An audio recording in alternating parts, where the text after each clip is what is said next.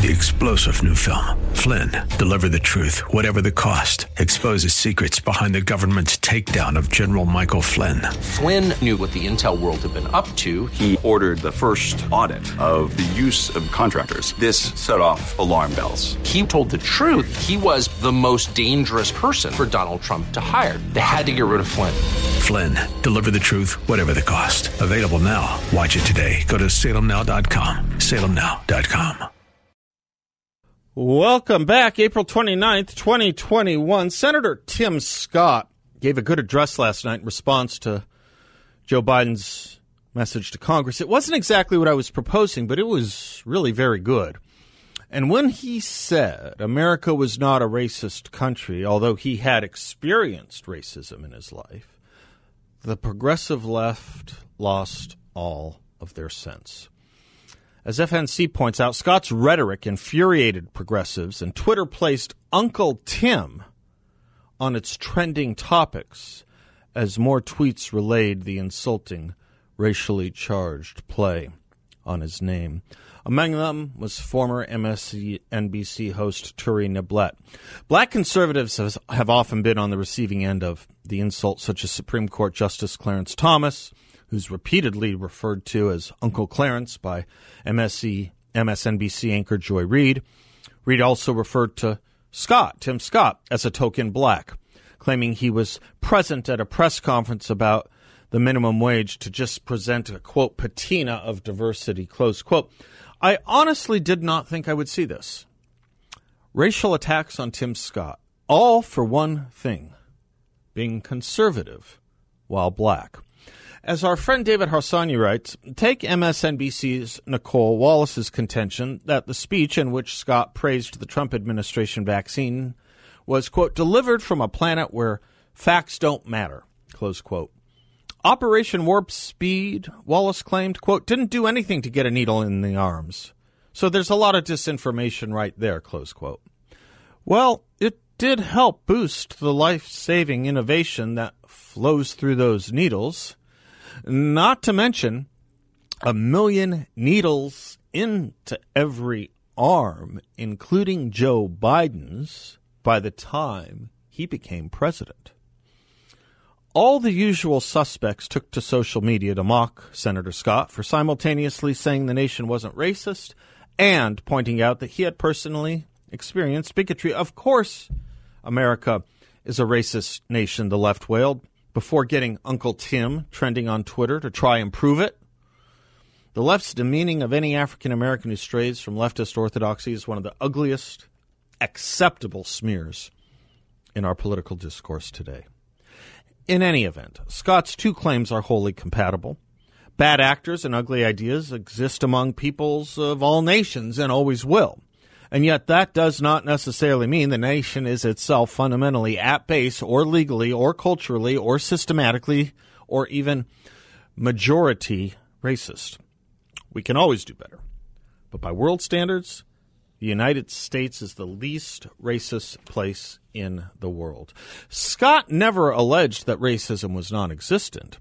To do so would be absurd. Scott wrote a police reform bill, in fact, and Democrats, when they were in the Senate, such as Kamala Harris and Chuck Schumer and Dick Durbin, shut down debate using the filibuster, which they now call a relic of Jim Crow, lest Tim Scott get credit for doing something about police reform. In any event, at CNN, Van Jones argued that Scott's message, quote, was nonsense, close quote, and that the senator had lost African Americans, quote, by the tens of millions, close quote, by denying what everyone knew was true about America.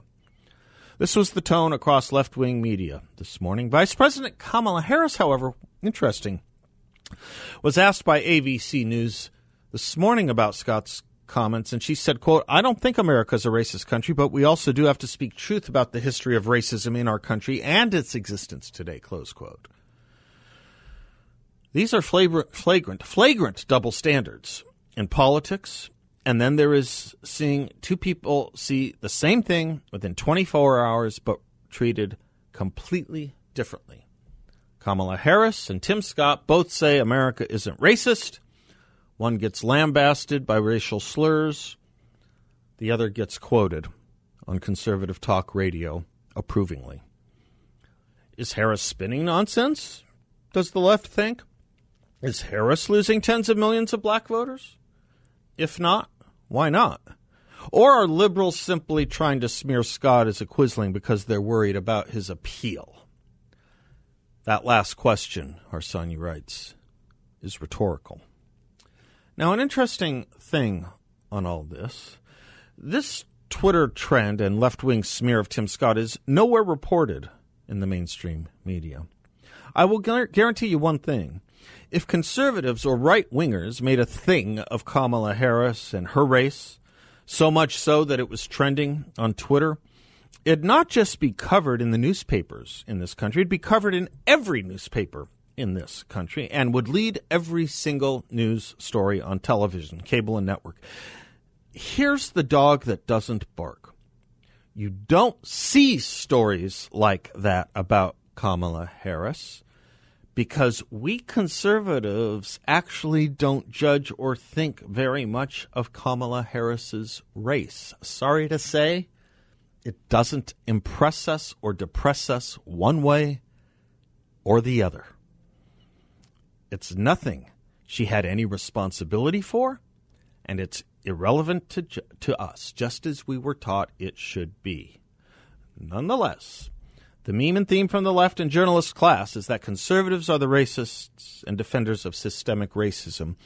Let me put forward a thought experiment and a question. Can anyone in listening reach give me an example of a conservative writer or Republican activist, fundraiser, elected official who condemned, criticized, lambasted, or even said something a little bit snide about Kamala Harris and her race? Can you find it? You cannot. We don't do it. Doesn't matter to us. We have other concerns about Kamala Harris. Her race and gender ain't them. Funny thing. When the left sees a black conservative, though, this is what happens. When conservatives see liberal African Americans or blacks or left-wing African Americans or blacks, it's not their race that we talk about, and we certainly don't call them aunt and uncle anything. This is nowhere reported, though, for that very reason. But there is this story about Senator Scott and the leftist racism which he triggers in the left, which does believe skin color determines thinking. And it is real, it is concrete, it is everywhere, and it won't be reported on, but it is a more real thing than Coca-Cola. The left, obsessed with race and thinking race dictates thought, says America is racist. And the conservative movement is racist. The conservative movement, chock full of millions of African Americans now, is not obsessed with race and thinks the notion that race determines thought is abhorrent, and yet is tarred and feathered as racist, systematically and endemically so. Endemically and intrinsically meaning native to people and natural. If it's natural and native, we are never told what can be done about it. How does one exterminate it when it's intrinsic and endemic and natural and native? How does one exterminate it? And that's the word I want, because that's the word that terrifies me about governments and movements that use race to justify decision-making about rights and liberties and privileges and immunities, that uses race and believe race determines thought, character, and soul. They make it sound like a disease, yet to find a vaccine other than some kind of odd political anti-venom that requires the use of the poison to cure the envenomation of society. What's the poison they use in their anti-venom? Every ethic ever taught by eugenicists from KKK and the Nation of Islam to Adolf Hitler. Hitler had a phrase for this, too. It wasn't systemic racism. It was fixed notions.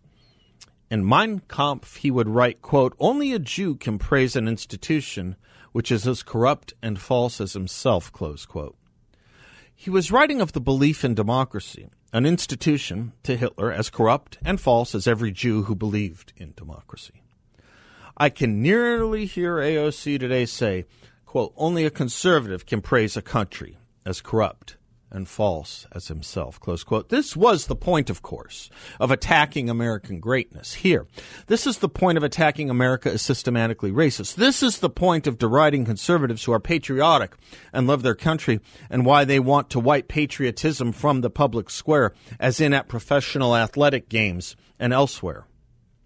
As the Jew was to Germany, the white is to America today, or at least it's becoming that way.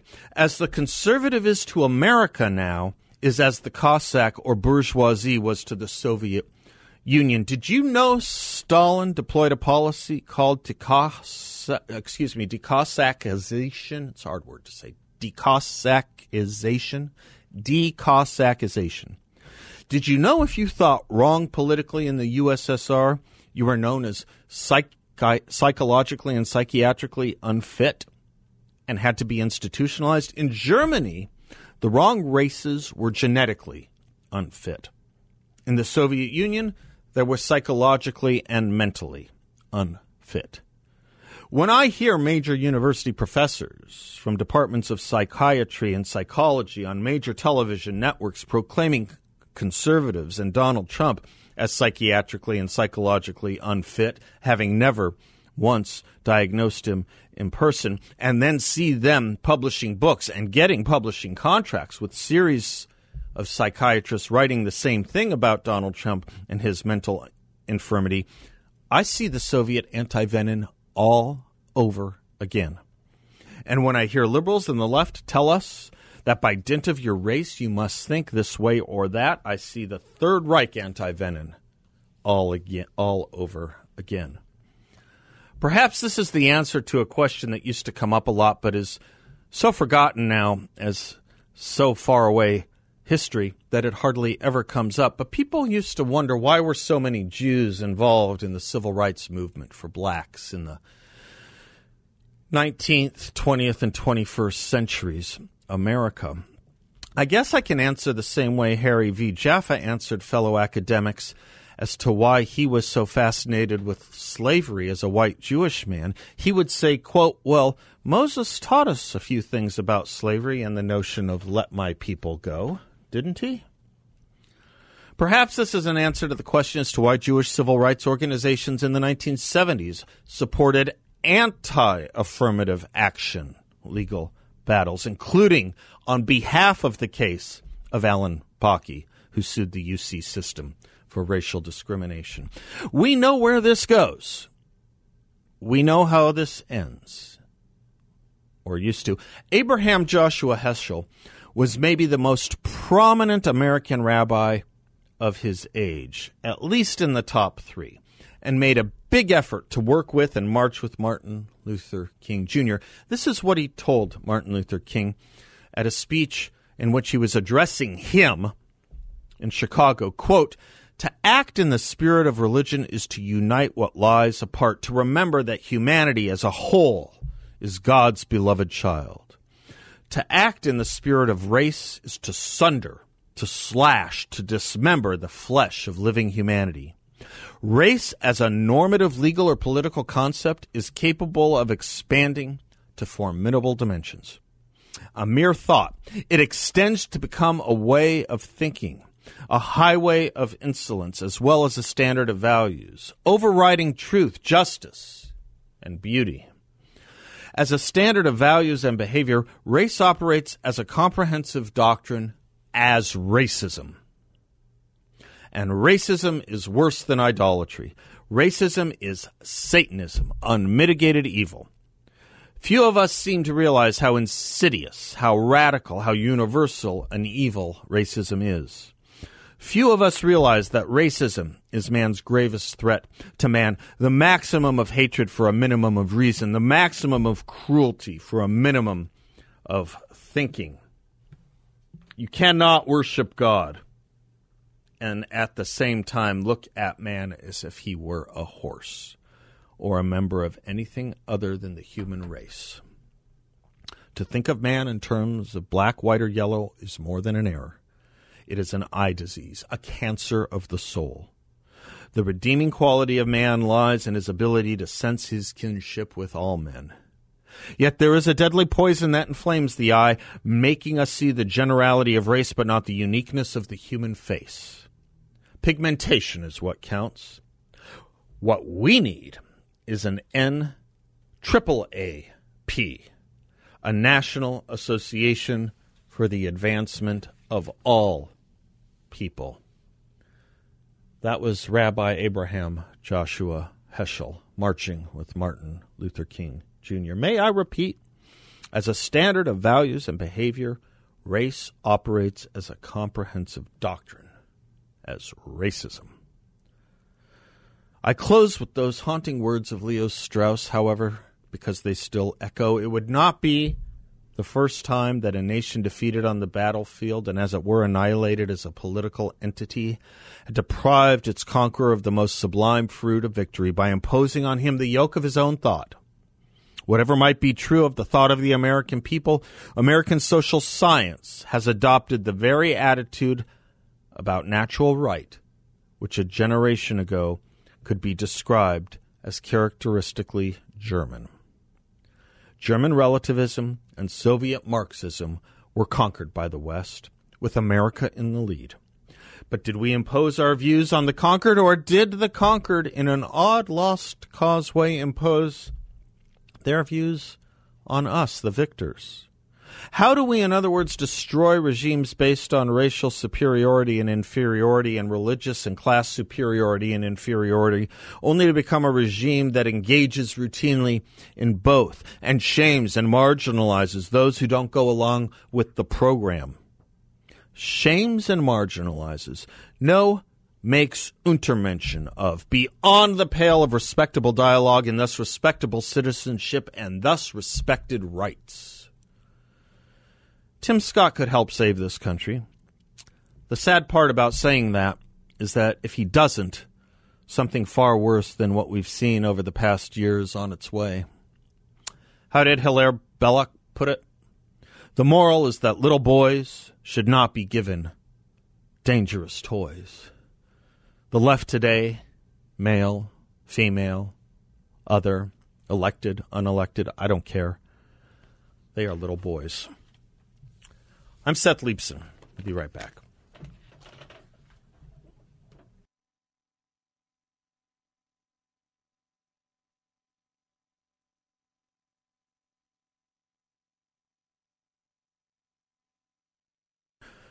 Welcome back to the Seth Leibsohn Show, 602-508-0960. Despite Joe Biden last night talking to us about now is the time to root out systemic racism that plagues America. His phrase, plagues America. Despite Kamala Harris having in the past, recent past, like a week ago, saying America has a long history of systemic racism and black Americans have been treated throughout the course of our history as less than human, despite her saying the life of a black person in America has never been treated as fully human, despite her condemnation of William Barr last year and Donald Trump for denying systemic racism exists in America, there was this exchange with George Stephanopoulos on Good Morning America this morning. Senator Tim Scott said last night that America is not a racist country. Do you agree with that? And what do you make of his warning against fighting discrimination with more discrimination? I believe that we need to well, first of all, no, I don't think America is a racist country, but we also do have to speak truth about the history of racism in our country and its existence today. And I applaud the president for always having the ability and the courage, frankly, to speak the truth about it. All right, stop. So last night he says America's a racist country. She says, no, it's not. And I agree with how the president talks about these things. Go outside and get your story straight, or just don't, because we know you're playing a game with us that doesn't work.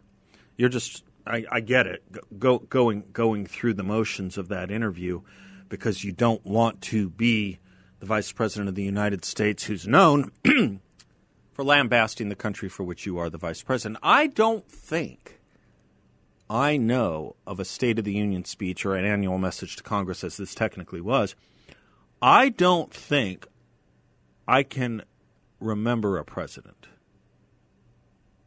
of the United States who used his annual message to Congress or State of the Union to self-flagellate and condemn this country. I think that's novel. And just as I thought it was novel when the U.S. ambassador to the UN did it 2 weeks ago, I think it's novel. And I also think it's dangerous. It's dangerous because a country that stops believing in itself stops being. As everyone, from Plato to Jean-Francois Revel, has pointed out, instructed, taught.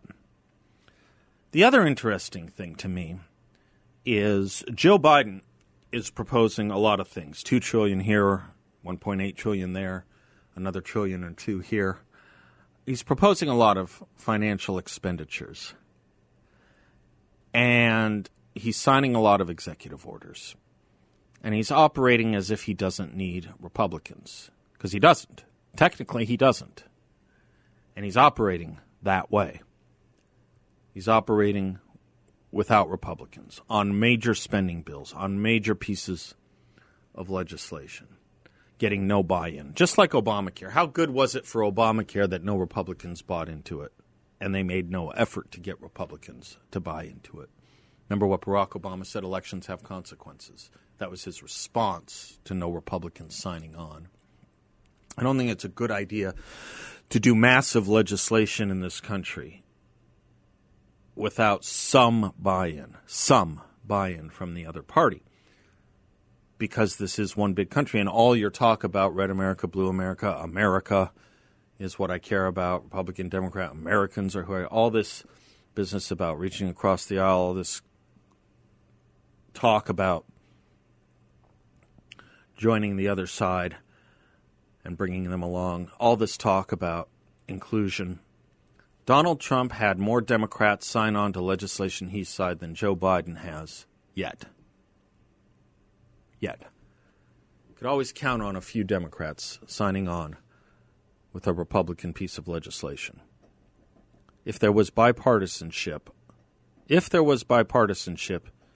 over the last two presidencies, it was because Democrats bought into what Republicans were doing, because Republicans made an effort to get them on board.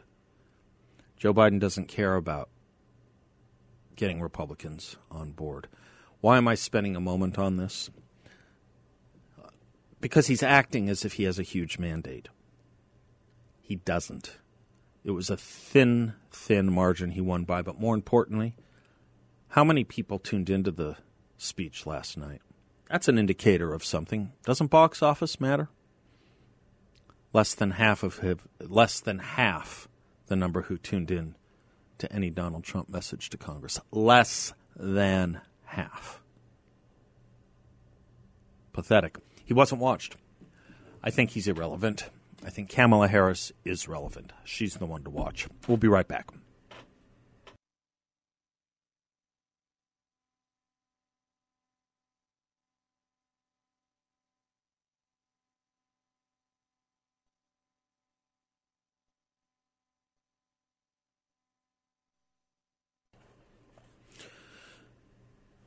Hey, it's Seth Leibson here for Solar Sandy. If you're tired of paying the power bills and are worried about power bills increasing, which they will, stop giving your money away and give Solar Sandy a call. Not only is Solar Sandy a friend, she's the woman who brought integrity back to solar in Arizona and actually figured out how to truly zero out your power bill. It's so important when you go solar, you do it the right way.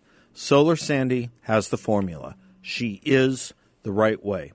If you sign up with Solar Sandy, she will pay your power bills for 1 year and your solar panel payments for 1 year, and you will receive a $1,000 bonus at signing.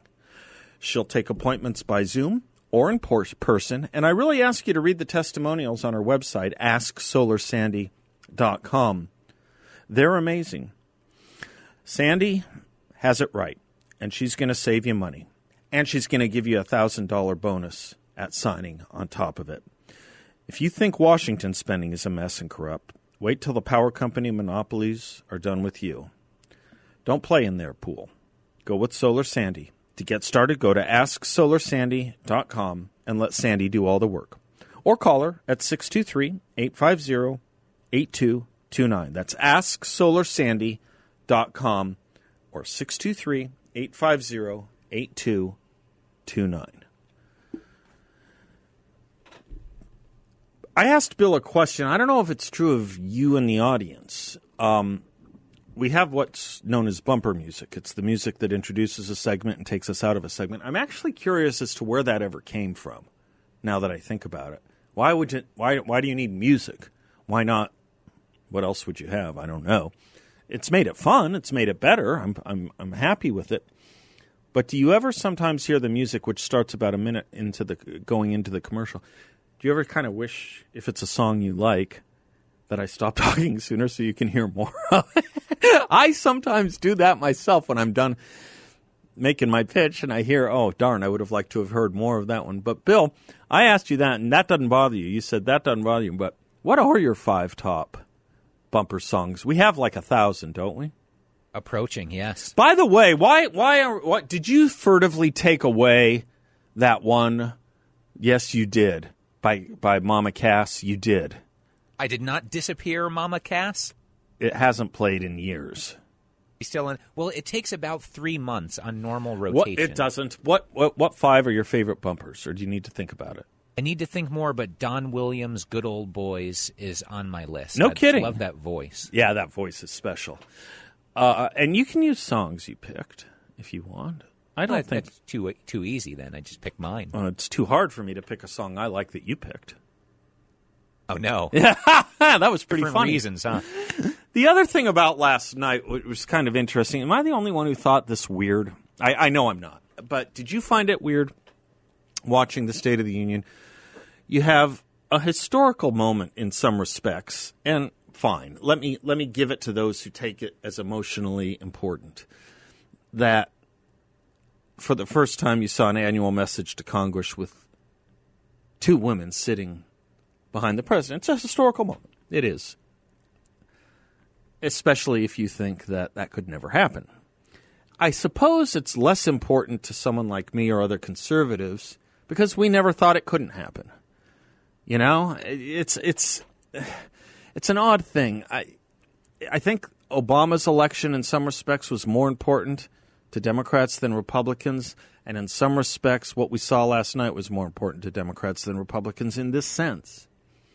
Not that we want to, in any shape, be sore losers, but we always thought this country would and could have female speakers of the House and female vice presidents and female presidents and black vice presidents and black presidents. We just always thought good enough of this country.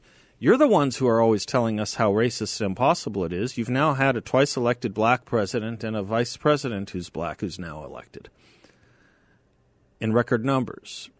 How far along and much more do you want to go down the road of telling us how racist we are as we're watching this entirely different America that you said could never happen, that we always said could? I suppose you don't want to be proven wrong, and you at once are proud and want to deny the significance of it in some respects. It can happen here or it can't. You tell me. And if it can, how systematically racist are we? Obviously not. But in any event, the point being that scene last night of 2 women behind the President of the United States, for those that are moved by that sort of thing, that was a big moment. And yet here you have them all in masks, all of whom are vaccinated, by the way, all of whom have been double vaccinated, all with more than 6 feet between each other. And they're all masked. Everyone is masked. Was it a little weird that you couldn't see their faces? I think it's weird.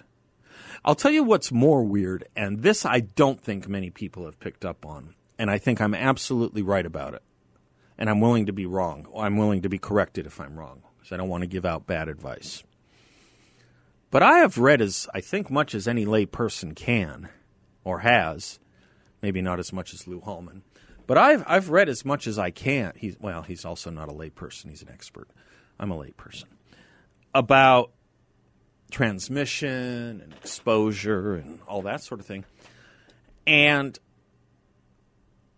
this notion that Joe Biden goes down the hallway of Congress fist-bumping people. Everyone's masked. Everyone's vaccinated. And he's fist-bumping people because handshakes are discouraged by the CDC.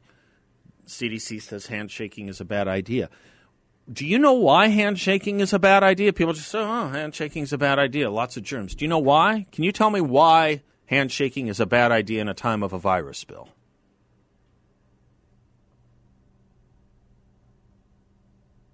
Yeah. People touch. Yeah, exactly. You can use your words. People might touch their face after. Yeah, or their nose or their mouth, or they might cough into it, which they're not supposed to do, but Joe Biden does all the time. That's the reason, because people, will cough or sneeze into their hand. Let me tell you something. The fist bump is worse. This fist bump notion, again, tell me if you think I'm wrong, because I don't want to be wrong about this sort of stuff. I want to be right, and I'll correct myself. But this notion that by fist bumping ourselves, we're engaging in what Hadley Arkes calls what? Rituals of empty Exquisite rituals of empty exactitude. Write it down. Exquisite rituals. Not funny, Bill. Not funny. Exquisite rituals of empty meaning, significance. You know why the fist bump is worse than the handshake? And they're engaging in absurdities here? Well, I'll tell you when we come back. How's that? Just don't fist bump or handshake in the next 2 minutes. Here's Mama Cass.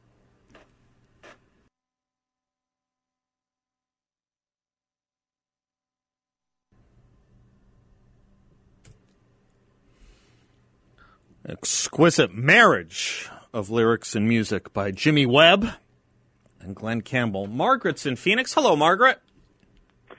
Oh, hi. How are you? I'm well. How are you? Great, thank you. What's going on? Okay, well, I was listening to you a couple of days ago, and you had the guy that said women are competitors that Dennis Prager uses on his Right. Spencer Tracy in Adam's Rib telling Katharine Hepburn he wants a wife, not a competitor. No, I don't think so. Oh. I think it's Eddie Foy Sr., who was made quite a few movies in his latter days, and I believe he might have said it in Pajama Game movie. Well, I don't know. I recognize his voice on Dennis Prager's Hour. The only problem is I think I know I'm right. Somebody's going to have to watch the movie. Yeah, I think I'm right about this one, Margaret. I hate to tell you. I don't know how to handle this exactly. Hey, I have Pajama Game. Now, all right. I didn't want to have to see it. But I know. Yeah, now you have to. Yeah. We can't have an unresolved dispute like this between us, can we?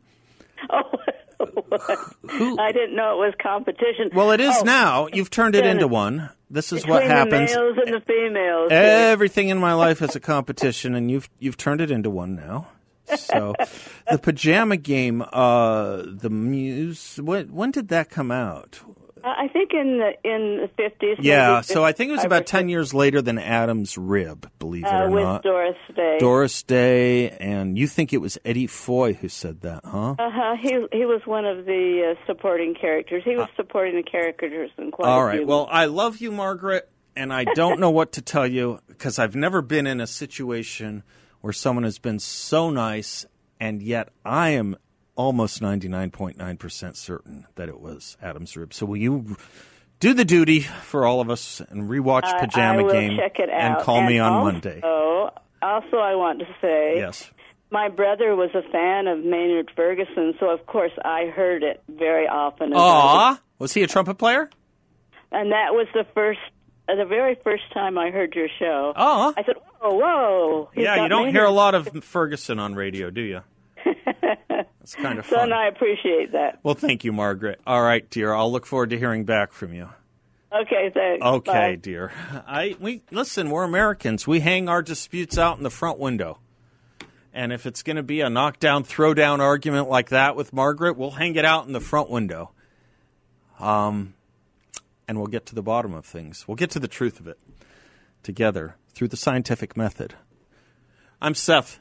Oh, my gosh. Fog City Midge coming right up. You're going to love this.